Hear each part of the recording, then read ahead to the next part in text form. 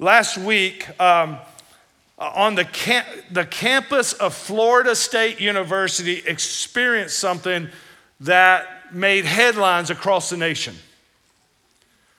I don't know how many of you understand this, but Florida State University is slated as the number 2 party school in the country.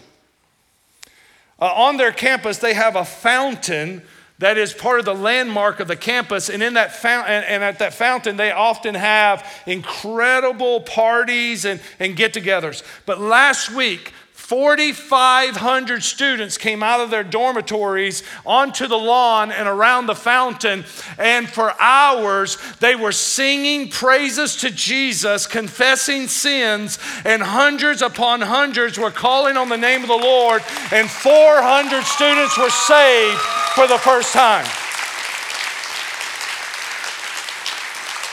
And in the fountain that is a centerpiece for the partying going on the campus, 300 students crawled into the fountain and were baptized in the name of Jesus Christ for the forgiveness of their sin and declared they were born again.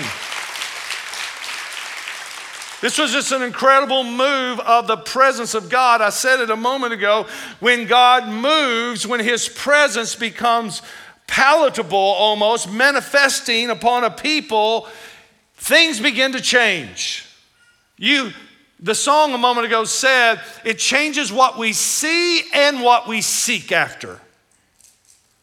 Things change when the presence of God begins to move. Last Sunday night, I told you 180 people showed up on the Bolinger County campus. We hadn't even really done much marketing yet. I think the next one will be much larger because it follows our Easter outreach. But 180 already showed up, and you saw some of in the pictures a while ago in the video of people just worshiping the Lord as the Spirit of God. And listen, I want to say this out front. Our volunteers at that event absolutely killed it.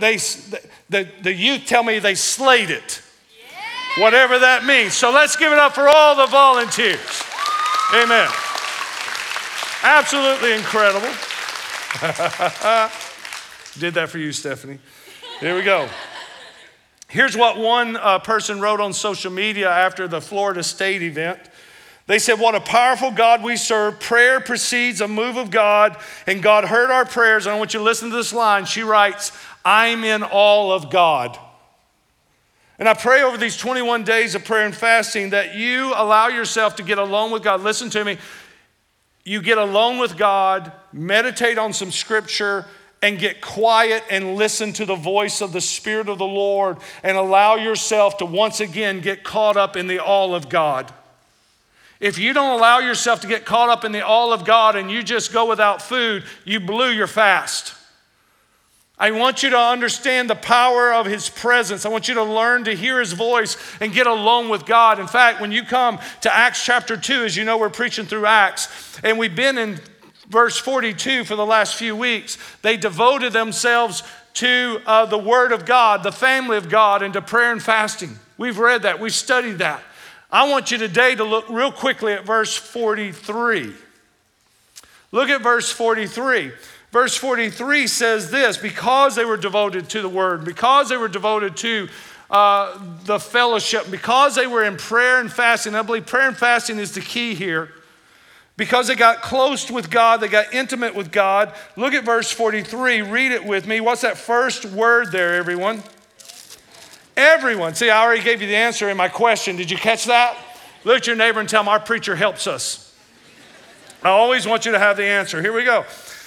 Everyone was filled with awe. And then I want you to notice what happened. What happens when God's people are filled with the awe of God? God moves in response to this. Watch this. And many wonders and signs were being performed through the apostles. I want you to know they weren't in awe because of the signs and wonders. The signs and wonders were following the awe. Did you capture it?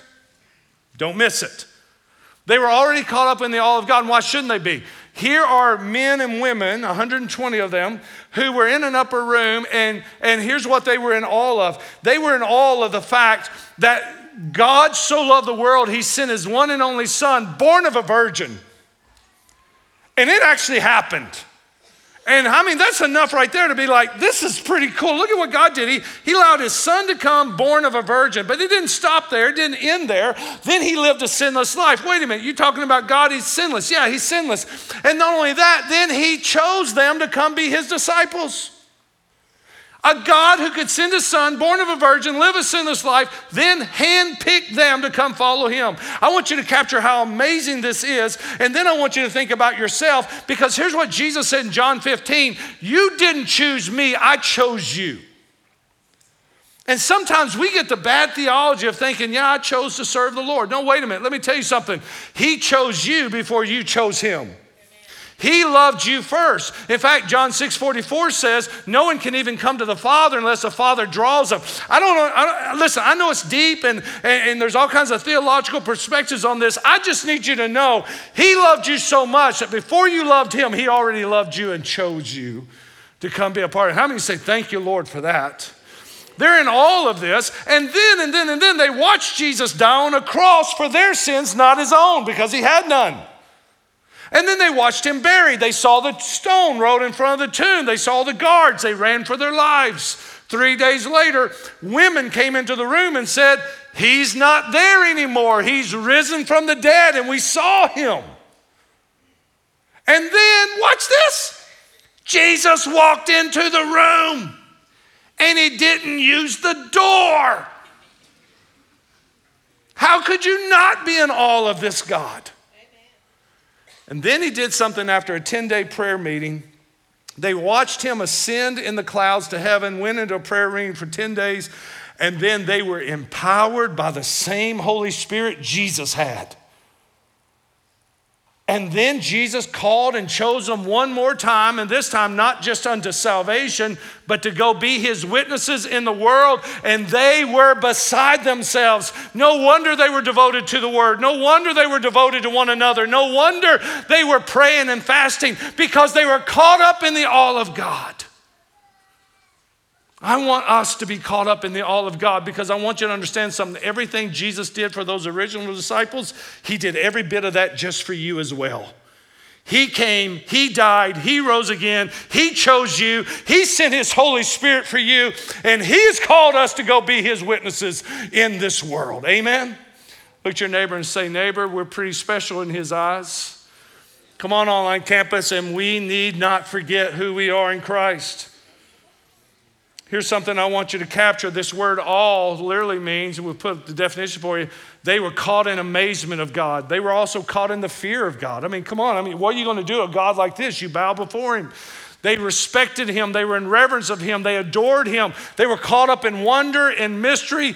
All of these emotions wrapped up at once. Moses tried to describe him in Deuteronomy chapter 10:17. And the only way Moses could describe him is the Lord your God is God of gods and Lord of lords. I mean, there's no one that can compare to him. Amen? He is great. He is mighty. He is all-inspiring. And he shows no partiality and takes no bribe. He's a God of integrity. And I want you to capture this. I want you to write this down. We should be caught up with God, caught in awe of God, because of who he is, more of who God is and less of what we feel.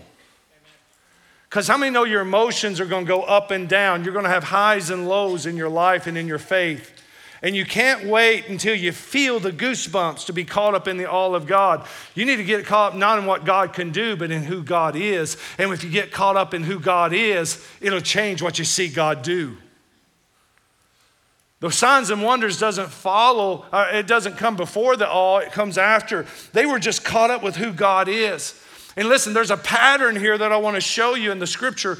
And I want you to get this and understand this. It's a cycle almost. And the first thing is this, is that when you and I allow ourselves to get caught up in the awe of God, it's going to fuel our fire. It's going to inspire us to go in his name. That's what happened to these early disciples. They're so caught up in the awe of God after the day of Pentecost, and that God would choose them and serve, and they could serve him. And he gave them gifts and empowerment to go and be in his name, that they just went. They prayed over the sick. They stood before political and religious leaders and proclaimed the name of Jesus. They cared for each other. They sacrificed. They gave of their possessions. They made sure everyone was taken care of. They started new works. They went where no one has heard the gospel and they preached the gospel. They were involved. They got busy. And you got to understand the reason they were going is because they were caught up in the all of God. How many of you today can say, I'm caught up with who God is? I'm just amazed and I hold him in wonder. If you hold him in wonder, it'll fuel you to go. You'll fuel some of you to join the church. Some of you to start trying and testing God with your tithe or your offerings or even mad offering this year. For some of you to get involved on a serve team or join a small group or get involved in our ministry down in Bollinger County. It'll just lead you to get involved. And here's what I want you to understand. There's a second piece of this, that when you're caught up with the all of our awesome God and you're like, man, I just got to serve him. And you step out and begin to serve him. Watch this, watch this, watch this. Write this down. God will bless in your going. Here's what God will do. God will move in response to your obedience. You see, when the disciples got caught up in the all of God, signs and wonders started happening. God just waits sometimes for us to take the first step. And you take your first step and say, I'm going to get involved and I'm going to make a commitment. And all of a sudden, God just begins to put the wheel into motion. And he does through us what we could never do by ourselves. That's how Jesus gets the glory in your life and in our church, and none of us get the glory. Charles Stanley said it like this: obedience unlocks miracles. We see this in the Old Testament. In the book of Joshua chapter 3, the children of Israel have come out of Egypt. They're on their way to the promised land, and there's a river standing between them and their promise. And they don't know how to overcome this river. Look with me on the screen at Joshua chapter 3. Now the Jordan overflows its bank throughout the harvest season. Somebody shout, it's flooded.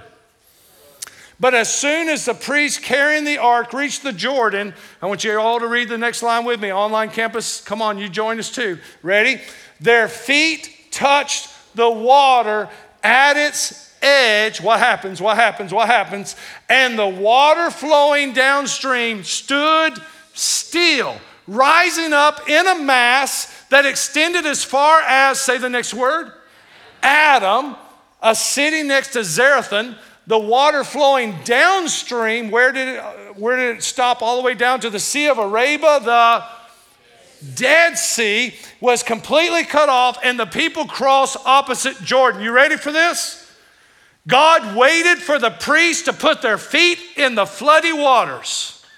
And the moment they took a step of faith, listen, when you move in the presence of God and in the all of God, you may sometimes have to overcome your fear and intimidations and your doubts. But when you overcome the fear and the intimidation and you put your feet in the water, that's when God stopped the river from flowing and he backed it up and they crossed on dry ground. Somebody ought to give him a praise. I'm telling you, God moves in response to obedience. Now, I don't have time to get into this, but man, do I want to. Let me just give you a little insight here. The name Jordan actually means judgment. And there's a picture God did in this actual moment to symbolize what he does for you when you put your faith in Jesus. And when the priests were holding the Ark of the Covenant, put their feet of faith into the river of judgment, where does the Bible clearly tell you that the judgment dried up? All the way back to Adam and all the way down to death. And I'm telling you, when you come in faith in Jesus Christ, the judgment of God is backed up all the way to the original sin of Adam and all the way through death. You are secured in the salvation that Jesus paid for. It's not by your works. It is by grace. And that deserves like Jesus getting like a big thank you. Amen. I didn't have time to go into that, but I had to. Here we go. Watch this cycle. You get caught up in the all of God and you go in his name. God then will take and bless and will move in response to your obedience, he'll do what only he can do. Number 3, watch this.